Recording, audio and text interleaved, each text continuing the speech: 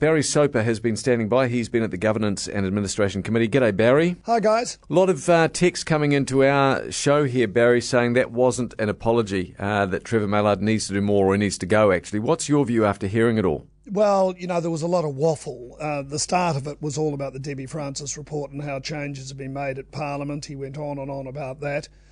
He did apologise to the complainant, but tended to forget that the person that's really been damaged here is the man that he labelled wrongly a rapist.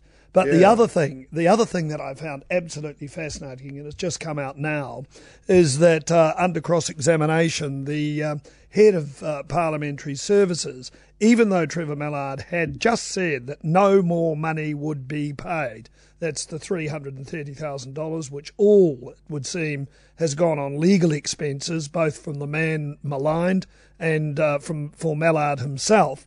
The Chief Executive of Parliamentary Services, which is the boss of the Parliament, he said there is a claim now, and it was lodged last year, for damages from this man. So we're not looking at the last of the payouts, I don't think. We're probably looking at more because Mallard has apologised. So it makes Parliamentary Services, puts them in a very difficult situation.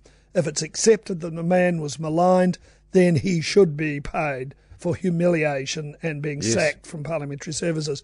The other thing, guys, which I found absolutely fascinating, Trevor Mallard could have saved himself and the country a lot of money because he said he recognised within 24 hours that the claim of rape that he had made was wrong.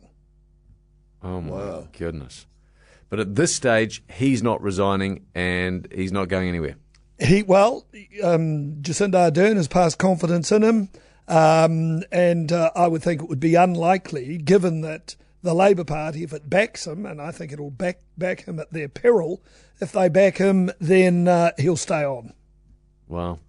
Barry, thank you very much for the update. Have a great afternoon. Cheers, guys.